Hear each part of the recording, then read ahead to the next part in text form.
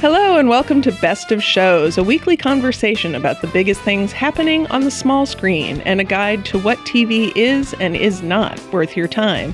I'm Kristen Baldwin, TV critic at Entertainment Weekly, and I'm joined by my fellow EW critic and TV junkie, Darren Franich. Hi, Darren. Hey, Kristen. How's it going? Pretty good. I have new glasses. I'm trying to adjust to them. It's weird. You were saying that your glasses are blue? They're blue. Wow. I decided not to go with the red Sally Jessy Raphael glasses to use a reference that will totally age me. Cut to thousands of millennials Googling Sally Jessy Raphael. I'm not sure you can hear me typing on my computer Googling Sally Jessy Raphael. No, I know who she is. Just Thank teasing. you. Just teasing. Thank you. What made you go blue out of interest? Or was it just that those were the only ones available? They were on sale. And they don't look terrible. And so, my bar is low. And Kristen, you know what? The shows we're talking about today also don't look terrible. That's true. Oh, that was such a good segue, Darren. Thank you. I know. Well, I try. We've had some dark convos lately. We Kristen. have. I'm excited. I think today it's going to be bright lights and peppy talk. Peppy talk. What's going on? I need more caffeine. Well, it's always nice when in the onslaught of TV there is something that makes us happy to talk about. So let's kick things off with our What's New segment, in which you and I will talk about this week's most notable new and returning show premieres. So our first show we're going to talk about is Life in Pieces. Life in Pieces returns for its fourth season this Thursday, April 18th at 8:30 p.m. on CBS. So if you're asking yourself, what the hell is Life in Pieces? You are not alone. The sitcom is consistently the funniest comedy on CBS. Fight me, Mom fans. But it's perpetually on the bubble thanks to a lack of support from the network and long gaps between seasons. It last aired almost a full year ago, by the way. Life in Pieces follows the California-based Short family, including all of their husbands, wives, significant others. Each episode consists of 4 short segments about a particular branch of the family. Life in Pieces, get it? And though the show may have been greenlit as CBS's answer to Modern Family, it's been totally underrated on its own merit. For one thing, it has the absolute best comedy cast on CBS. Again, fight me, Mom fans. The cast includes Breaking Bad's Betsy Brandt as Heather, Veep's Dan Bacadol as Heather's husband Tim, Colin Hanks as Heather's brother Greg, Zoe Lister-Jones as Greg's wife Jen, Thomas Sadowski as Matthew Short, and bona fide Hollywood legends Diane Wiest and James Brolin as Joan and John Short.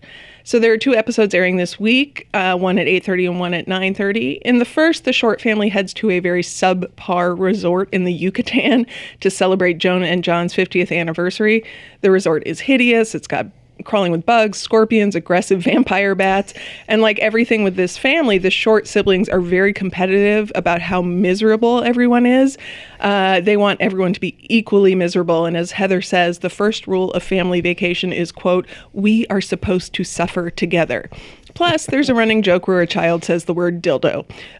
It's a delightful, silly, cynical show that recognizes the humor and the agony of having a family. Darren, you watched your first ever episode this week, right? What did you think?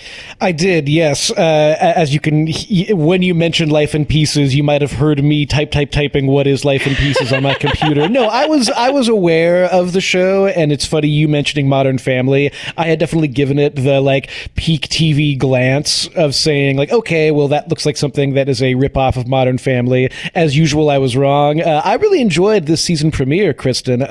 And you were kind of talking about one thing that kind of gets at the core of what I liked about this episode is that as much as it is a sort of very, kinetic network sitcom and very willfully silly, there's an appearance by vampire bats in the first 2 minutes.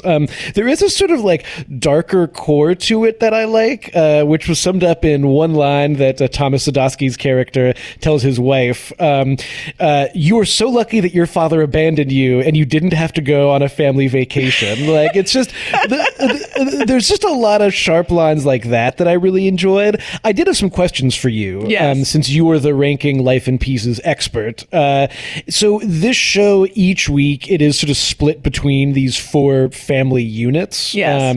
And this episode specifically, they're hanging out together, but they're not always hanging hanging out together, right? Sometimes Right. they're kind of split off in their own little short stories. Yeah, sometimes it's Tim and Heather and their kids dealing with something, or Jen, played by Zoe Lister-Jones, she's pregnant, and so often there's one episode, the one that airs at 9:30. There's a whole story where everything that her husband, Greg, played by Colin Hanks, everything he does like revolts her, makes her feel, just like she wants to vomit because she's pregnant and she's super sensitive. Like, even as she puts it, his nose breath, and so it's a whole like sort of building conflict over essentially everything he does makes her crazy, and he keeps trying to bend over backwards to accommodate her because she's pregnant, but eventually he reaches a breaking point. So yeah, they're different. They are often together in groups, and they do have weekly brunches and things like that where they will all be together,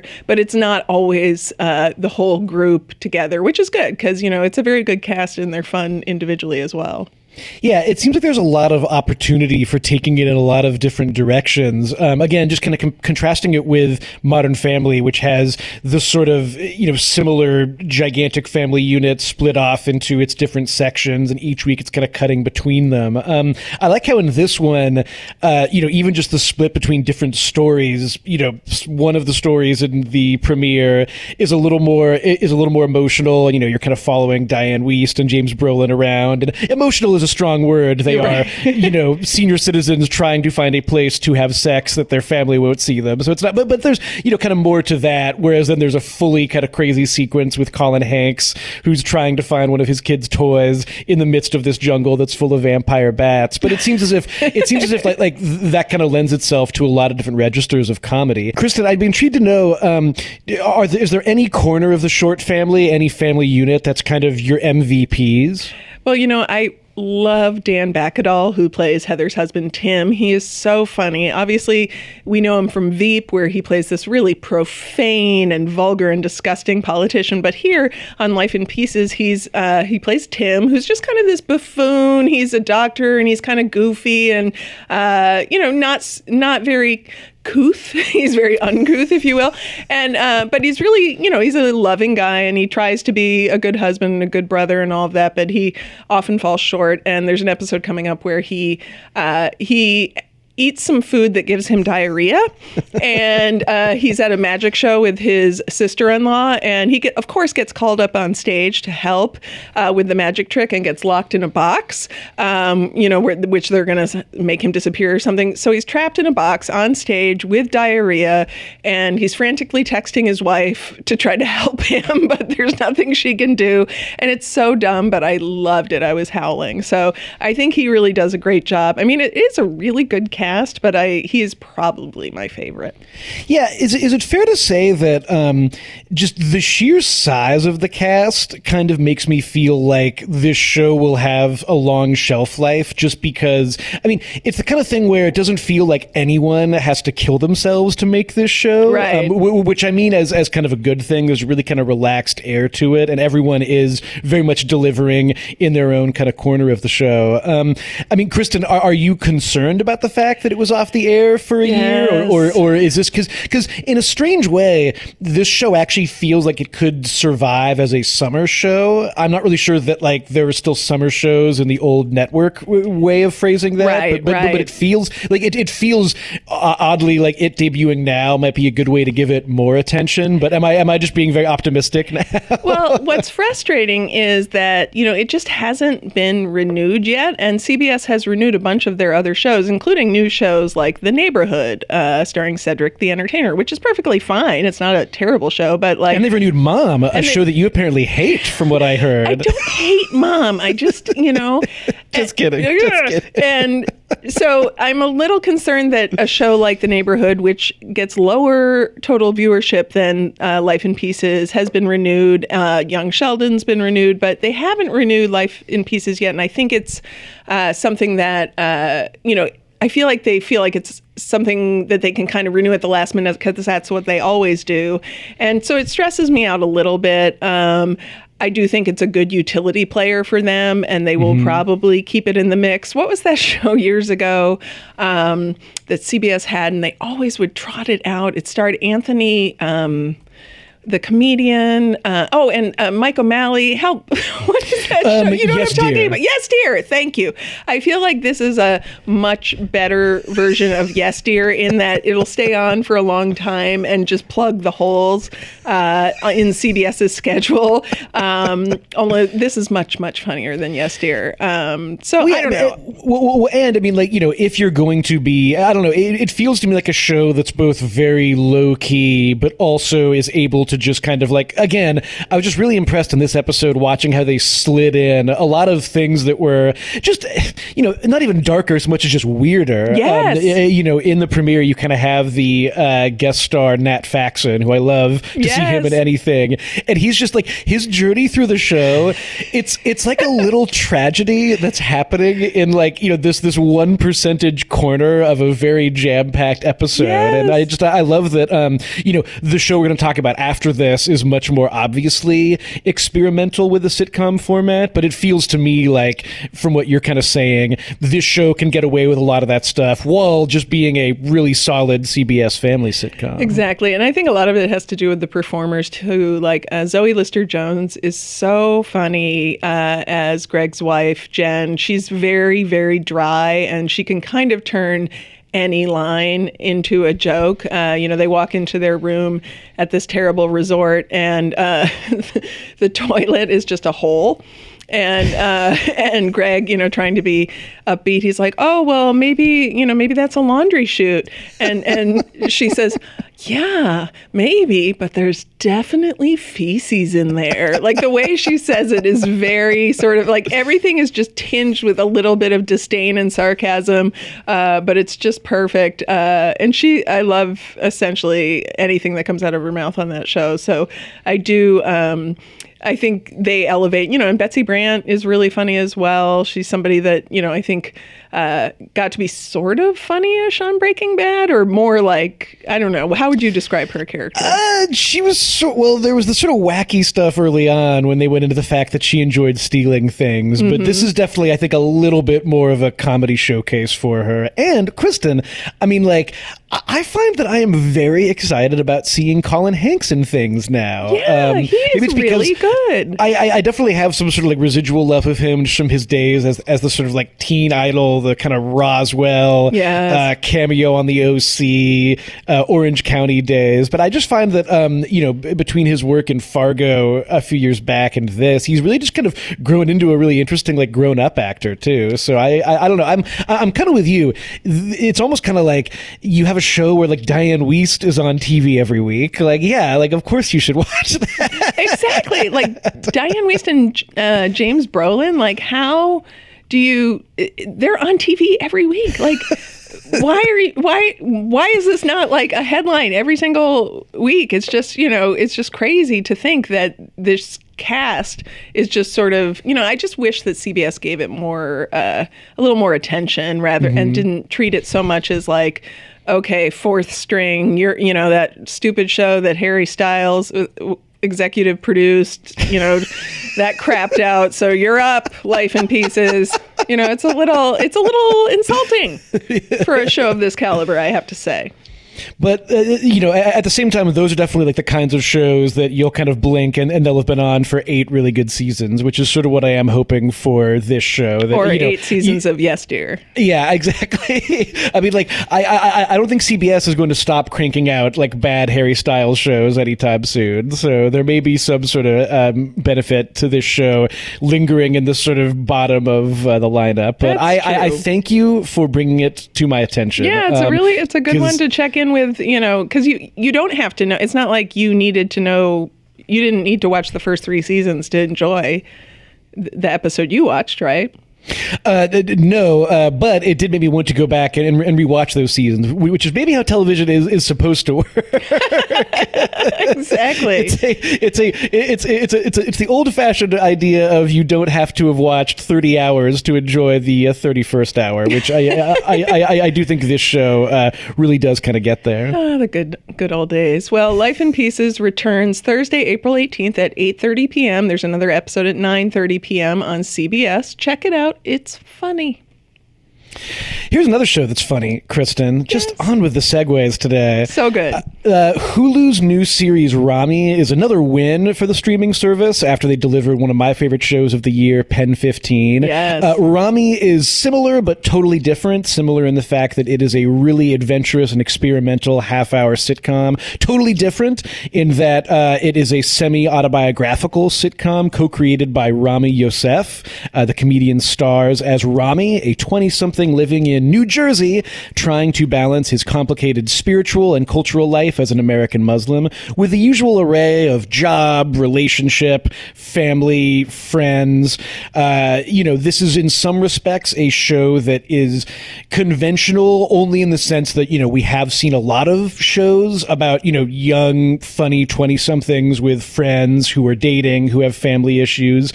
But this is a show that is set very directly in a community that is so rarely seen on television and certainly is so rarely given the kind of showcase that Ramy represents. In a sense, Kristen, everything about this show and the show's world I just found really, really interesting. I am not a Muslim and I've never lived in New Jersey, so there's just a real sense of authenticity and veracity. In the first episode, there's a lot of stuff going on with Ramy and going to the mosque and him kind of juggling that with his personal life. He has kind of taken the approach of almost kind of picking and choosing what aspects of his traditional culture he honors. He does have sex with women. He doesn't do drugs. He doesn't drink. In the first episode, he has a great couple of friends who are both also played by comedians who kind of warn him that, he's reaching the point where, essentially all the attractive Muslim women in town are taken. And, if he wants to start thinking about actually settling down, he'll have to just bite the bullet and ask his mom to set him up. And she does. And there's a sort of great, first date, which is heavily prescribed in some ways. And his date brings out a cousin with her who's kind of watching them. But, all of these aspects of the show, Kristen, feel both totally unique and very universal in a way. I found that the main character's struggles feel extremely timely to me, in ways that are both so specific to what he's going through and that really speak to the world that we're living in now. And the show really just gets better as it goes along. The first 10 episodes, the 10-episode season, releases in its entirety, and I'd almost encourage people to skip ahead a little bit. There are a couple episodes later in the season, one that focuses on his sister, one that focuses on his mom. It just feels as if this is a show that's already got a great sense of, you can kind of turn to anyone on the show and they can kind of dominate an episode with a really compelling and funny and honest story. So I thought this was a total knockout. How did you feel about Ramy? I loved it. And it's funny because that you say you can sort of skip ahead, because I sort of jumped around. I didn't start with the first episode. And it was so interesting. The characters are so immediately real and fully realized that, I wasn't lost. I started with maybe episode 6 or something, and I kind of could completely understand what was happening. I understood the sort of relationships and who, what Ramy was dealing with. He works at a startup that basically goes under immediately, and he's got, I love the sort of friends around him where he's got his Muslim friends who are like, white girls suck, you can't date a white girl. But then he's got other friends who are, he's in a way, he's a dual citizen of the world in that he's an American in a Muslim society and a Muslim in American society. And I just loved, he's so charming. I knew nothing about him. And it really does make such a difference when a show has a clear and defined point of view. And usually the shows that do this the best are the ones that are sort of they have star creators, whether it's 30 Rock with Tina Fey or Better Things with Pamela Adlon. The show, it comes out of the shell, it comes out of the egg, fully formed. And that's really how I felt about this show. It's presenting this perspective that is totally new, but it's also very open-minded itself. There's one episode where he does drugs for the first time. Yeah. And then he feels bad about it. And so when he goes to the mosque to pray, he sort of, sort of counseled by another Muslim there, and he gets some great guidance from another Muslim there, but it's a chubby white guy who happens to be a Muslim. It's like a chubby white Jersey bro who is incredible. And really, I mean, that scene that you're talking about gets at something else that I really enjoy about the show. There are these moments that are, very funny. And again, there's good bits that kind of do the straightforward work of being a 20-something sitcom or of being a family sitcom. And already, doing both those things at once is really impressive. But, this show is kind of about a spiritual journey. And it's about a spiritual journey by someone who, as you really perfectly put it, Kristen, he's a part of two cultures. He feels like he doesn't quite belong in either culture. There's a part of him that feels really drawn to his Egyptian heritage.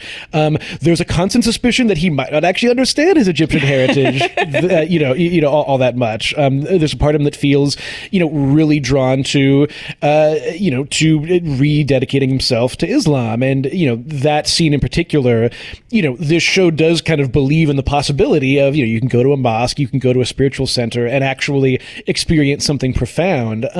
But it just, what you're saying about just the confidence of the show, it is executive produced by Jared Carmichael. And I think that some residue of Jared Carmichael's show from a couple of years ago, you can maybe track it in here, but the creators are Rami Youssef, Ari Katcher, Ryan Welch. They're not to say that they're newcomers. They've been doing their work for a while. They're all newcomers to me. Yeah. In much the same way as with Pen 15, you had Anna Konkle and Maya Erskine, who just really seemed to come right out the gate with a really fantastic sensibility. Just something very similar is happening here, I think, which again, I'm just, this is really good on Hulu, frankly. Hulu is definitely, I think it's a service that is beginning to maybe have some struggles as we get closer and closer into the big money Jeff Bezos just bought Lord of the Rings era of television.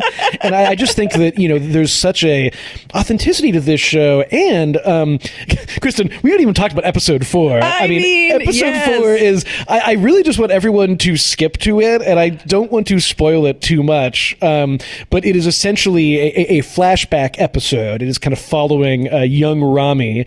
And what happens in that episode is really kind of fascinating and almost kind of novelistic in the best sense, the way it kind of cuts between his personal, extremely kind of hilarious and heartfelt and, kind of gross, as all teen things are inevitably gross, coming of age story, with what was happening in the world while he was that age is just really remarkable, I think. Everyone, just watch episode 4 of Rami because we're going to talk about it, right? we won't get too deep, but it flashes back to when he's 12, and he was 12 years old when 9/11 happened. And, you and I, Darren, have talked about my distaste and your distaste for just random 9/11 plot lines like, oh, hey, 9/11, we need a big emotional moment. But this makes sense because he was a 12-year-old Egyptian boy living in suburban New Jersey when 9/11 happened, and he's part of a Muslim family. And that was something that really affects, how he sees himself, how his friends see him. And it's intertwined with this storyline about masturbation.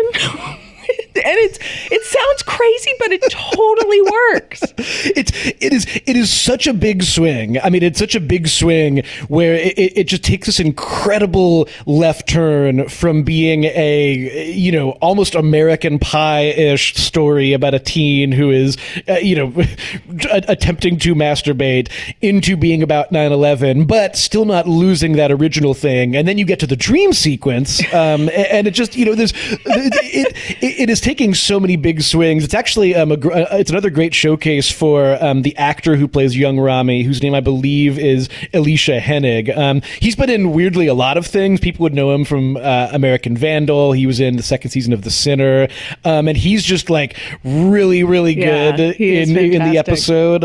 But I guess that's kind of an example of just why I like the show so much, Kristen. It is taking those swings. The one quibble I had with the show, and I'd love to get your kind of opinion on on this is kind of the first time that I felt like we're maybe getting to the point where there is a bit of a formula with like the half-hour meandering dramedy, a vaguely defined subgenre into which I would throw, Louis, Better Things, Atlanta, Girls. There are a couple episodes that just directly recall those other shows. The idea of a flashback episode already happened in Atlanta and Louis. And there are a few bits and pieces where I almost feel like the show was kind of flipping a switch for like, now we have to be emotional. But again, if that's kind of the growing pains it's going through in season one, those are okay growing pains to be kind of comparing yourself to. I think it does so much that is unusual and new that I don't mind that, like, there is the one episode with his uncle who is this anti-Semitic guy who they get into a whole conversation about the death of Princess Diana. It's like, I shouldn't be laughing, but it was really funny. But anyway, it does have this ending that it was like, okay, and now we're going to go to the emotional ending. Yeah. And, fine. It still felt earned, but I do see what you're saying. There is this sort of auteur comedy drama thing happening where, you always feel like there's the writer or creator behind the scenes saying, but now I'm going to tell you what it means. Yeah, exactly right. But I will say that feeling for me kind of lessened over the course of the show, and the episode later in the season that focuses on his mom. So good. Yeah, she's really wonderful. She's played by the actress, I believe her name is Hayam Abbas, and people will recall her as the current stepmother on Succession. That episode, I mean, it's broadly about the fact that like she starts driving Lyft, and what the show does with that, it's a real journey. It's such a wonderful kind of, full epic story in 25 minutes or less. Yeah. And for me, that was kind of the killer app moment of like, Rami is really able to do just any kind of compelling story with these characters, which I think is just really, really, really great. And I really do hope that people check it out. I am excited to go back and watch the ones I didn't watch. I mean, like just yesterday, I watched the first episode, and, it didn't even feel almost like a pilot. You know what I mean? It just, they all feel sort of fully formed. And so I've got maybe 4 or 5 left that I haven't watched, but I do think, it's certainly, Hulu is definitely on a roll in terms of these half-hour shows that they've been sending out into the universe. And exciting, we were sort of slacking about this. In the first episode, there's a brief guest appearance by Anna Kunkel, who is one of the co-creators and stars of Pen 15. It's totally a crossover. And I hadn't even really thought about this, Kristen, but is it possible that she's playing the grown-up version of her character from Pen 15? We have to pursue this. Yeah, we have to look into this. That's a Reddit thread waiting to happen. This would fall into a segment that Kristen likes to call "Oi with the Universes Already." Speaking of universes, Kristen, Rami is debuting on April 19th, all 10 episodes. Definitely check him out. But I want to talk a little bit about what success means on television today and what it will mean in the future in a segment that we call TV Talk, where we talk about TV. Kristen Baldwin, you know an awful lot about television. Yes. The things you know about television could fill the Library of Alexandria. So I want to talk about some stuff that's been happening recently. Yes. Walking Dead, Game of Thrones. These are two of the defining phenomena of the past decade. We've talked about them a lot already on this show, Game of Thrones. By the way, if you want to hear me talk about it some more with someone who knows about it way more than I do, check out the new episode of EW's Game of Thrones Weekly. Game of Thrones is starting its last season. It is going to have a prequel series that HBO is currently hard at work on. Meanwhile, The Walking Dead just ended its 110th season. News came out last week that AMC is going to greenlight a spin-off of The Walking Dead to go along with the spin-off of The Walking Dead they already have, Fear the Walking Dead, coming out in June for its 5th season. Not to mention Talking Dead, and possibly some other piece of Dead-related content that I've forgotten about. There was the commercial. There was the Fear the Walking Dead spin-off that was all about the airplane. So, Kristen, I don't pretend to know how things get successful in television today. And one of the things that I find interesting about Thrones and Walking Dead is that on paper, neither of them, when they were greenlit, would have looked like they were going to become gigantic hits. I sort of think that, Walking Dead was this kind of, very cultishly adored comic book. It was going to be on AMC, which at that time was still a kind of critically adored network, more so than a commercial success. Right.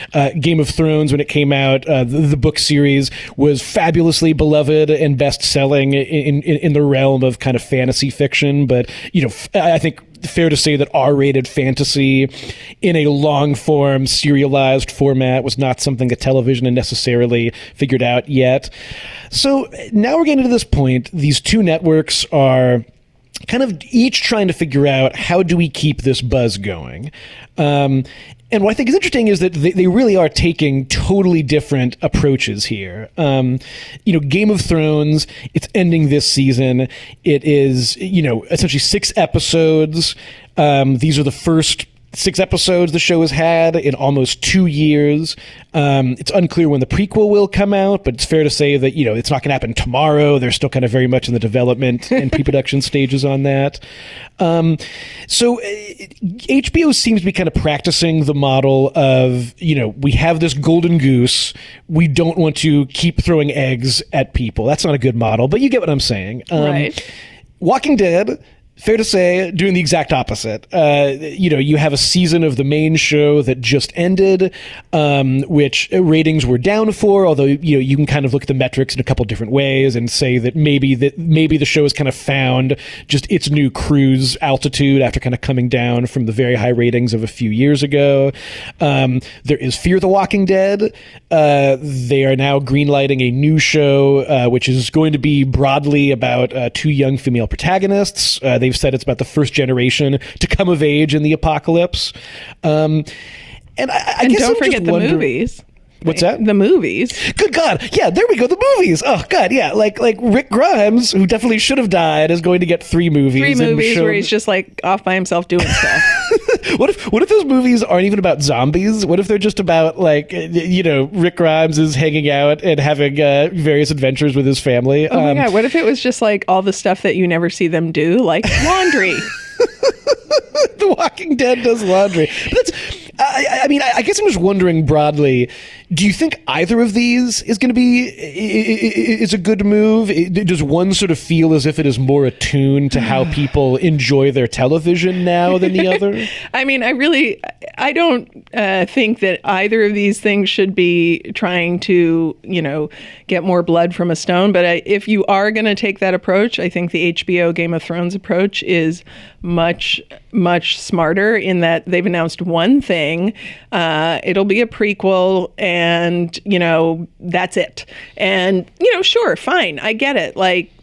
It's a huge show for them, but they also have other things they're trying to launch. And they also have other, they're not staking their whole business on it. Whereas, didn't you say that AMC has a chief content officer assigned to Walking Dead now? Yeah, the Walking Dead is now such an oi with the universe is already situation that, yes, Scott Gimple, who was the showrunner of the show during its kind of most recent seasons up until this last one, he is now the chief content officer of all Walking Dead related multimedia experiences. Which in this case apparently means developing this sort of new spin-off. And it's interesting to me. It's very much an example to kind of Marvelify it. But just to kind of contrast it with HBO, they had kind of developed 4 separate prequels for Game of Thrones and what seemed like almost kind of a bake-off model.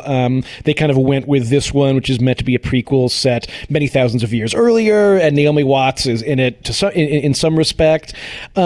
Which I think that has its own pitfalls, maybe. I sort of feel like with Game of Thrones, it's important to not underrate the fact that I think audiences feel incredibly tied in with the actors and the characters on this show. Right. I think that's gonna be a bigger part of the fandom than HBO might realize. But to your point, it seems to make a little more sense to kind of present it as a luxury item, let's say, where you're getting only a few and you're getting it once every 2 years, but when you get it, you look forward to it, as opposed to, I mean, if there's 3 Walking Dead shows, at what point does it reach 52-week a year capacity? Yeah, it's just sort of a carpet bombing approach, and it just seems like, if you have a chief content officer for this, why don't you just have a chief content officer that comes up with new shows? Like, why don't you just have content that is good, as opposed to trying to, it's going to be diminishing returns. What about the reaction and sort of the journey of Fear the Walking Dead has not made that clear to them? They started as this other thing, and then it became The Walking Dead, essentially. And now these films, it doesn't make sense. Like, didn't the bridge blow up? Like, what is happening? Kristen, no. We went over this. The bridge blew up, and somehow the explosion drew him forward into the water, and then the water carried him down to safety. To where he's going to do his laundry. But, the other thing with AMC is, like, I do think that they are, pouring all these resources into this one thing at the expense of, looking for new properties. For example, they are now airing Killing Eve on AMC and BBC America. They're the same company. And that says to me, like, hey, maybe this Killing Eve thing is going to work, and we need to get on that train. And, if you're in that point of your network's life, you need to start looking for other future franchises that don't involve zombies. And I don't understand it. I don't think it's going to end well for them. Of course, it just takes one hit, and any of these could be a hit. But I just think, why aren't they focusing on just finding the next great show? Yeah. And the one thing I will say is, I mean, AMC just recently has, I think it's done the work of, at least justifying the carpet bombing of deadness with, shows like Lodge 49 or The Terror, or even like Dietland, which, like, I just feel like even if none of those shows were always totally successful, P.S. Lodge 49 was always totally successful. They definitely sort of felt to me like that was a network saying, okay, we have this big thing, let's do this other stuff, which I like. At the same time, I just, I worry about getting to the second spin-off moment. That's kind of a Rubicon, isn't it? Like, that's kind of when you're saying, like, okay, we had one era when we felt like we could greenlight a spin-off to this thing, and that has kind of had its own life. And as you pointed out, Fear the Walking Dead, which is at various points kind of shown flashes of being different from the original. It now just feels like the original and looks like the original, and the star has kind of, one of the stars has crossed over. So I guess it's just strange. But I will say, as kind of a counterbalance to this, the one thing that I like about the announcement is that, like, I like that it is a sequel spinoff. Like Fear the Walking Dead was kind of pitched as being like, it's a prequel about the beginning of the zombie apocalypse. And it was just kind of like, yeah, well, we know what happened. The zombies killed everybody, and you'll get to a point where you're the original show. And that's kind of like my one big fear with the Thrones prequel is, like, prequels are just generally not good. And even the ones that are good have prequel problems. Right. I would say Gus Fring being a prime example on Better Call Saul recently. Or Mike being like 100 times older than he actually was on Breaking Bad, which, like, I get it. You can't turn back time. It's fine. But yeah. Well, and even never entirely knowing how old Jimmy is supposed to be on Better Call Saul, much as I do love the performance by Bob Odenkirk. But that's a concern more on a kind of, like, artistic narrative level. Like, do we kind of see the Game of Thrones prequel, and it's meant to be set thousands of years earlier, but it doesn't feel like it's that much earlier? These are all kind of like, concerns that come up when the show actually debuts. But so I guess there's benefits to both models, but I guess I kind of agree with you that neither model seems like it is great. Well, remember, I mean, when The Sopranos was going off the air, everyone was like, well, what's HBO going to do now? The Sopranos was their huge hit, and what are they going to do? Did they do, like, 50, young Tony and, Meadows World and whatever. No, they didn't. What they did instead was they just looked for good shows, and eventually they found Game of Thrones. So, what they did instead, Kristen, was John from Cincinnati, which launched a new era in television. But they were trying, right? And they weren't going down the let's do 100 more mob series because that's what our audience seems to like. And eventually they found their next meal ticket. And so I wish AMC would just, take a step back. I mean, it's too late. They're all in on this zombie train, and they've got to see it through to the end. But I do think that it's just going to produce fewer and fewer good returns. Yeah. For me, it does always kind of come back to, and I know that I've talked to you about this a lot, as just sort of like a thing I always think about with success in television, but it all goes back to NBC in the early 2000s with Friends, where it was kind of just like, we have this thing, it's hugely popular. It's so popular that, 19 years from now, when television is totally different, and there's this thing called the internet and all that, like, Friends will somehow still be popular at that point. What do we do to build off of it? And just everything NBC did failed, and they kept on throwing money at it, and they spun it off into Joey, and just I find that to be somewhat of a both obviously everyone would love to be NBC in 2003, but nobody wants to be NBC in 2005. And so I just kind of, I worry about shows that are investing so much into a single franchise. But Kristen, you have heard about the fact that there is in fact going to be the Young Tony prequel now, right? Well, that's different. That's a movie. That's a movie. That's a movie, and it's David Chase, and it's many years later.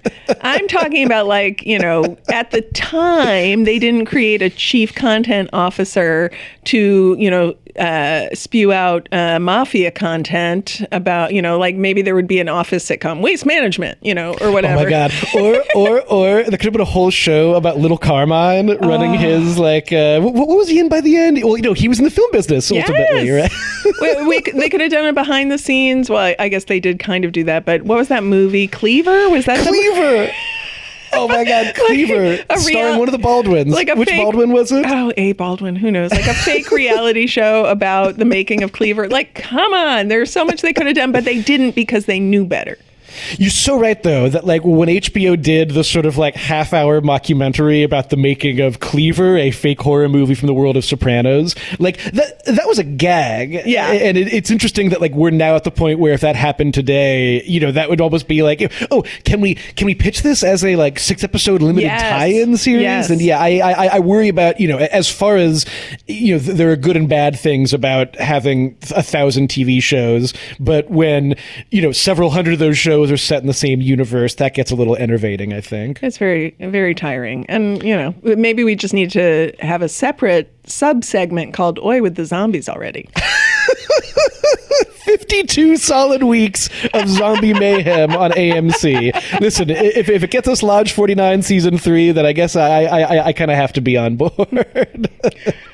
But Kristen, this is a conversation that I really do want to hear what people think about this. I know that there are probably some listeners who are kind of what are you talking about? I love my Walking Dead and Game of Thrones, and I want infinite more of it.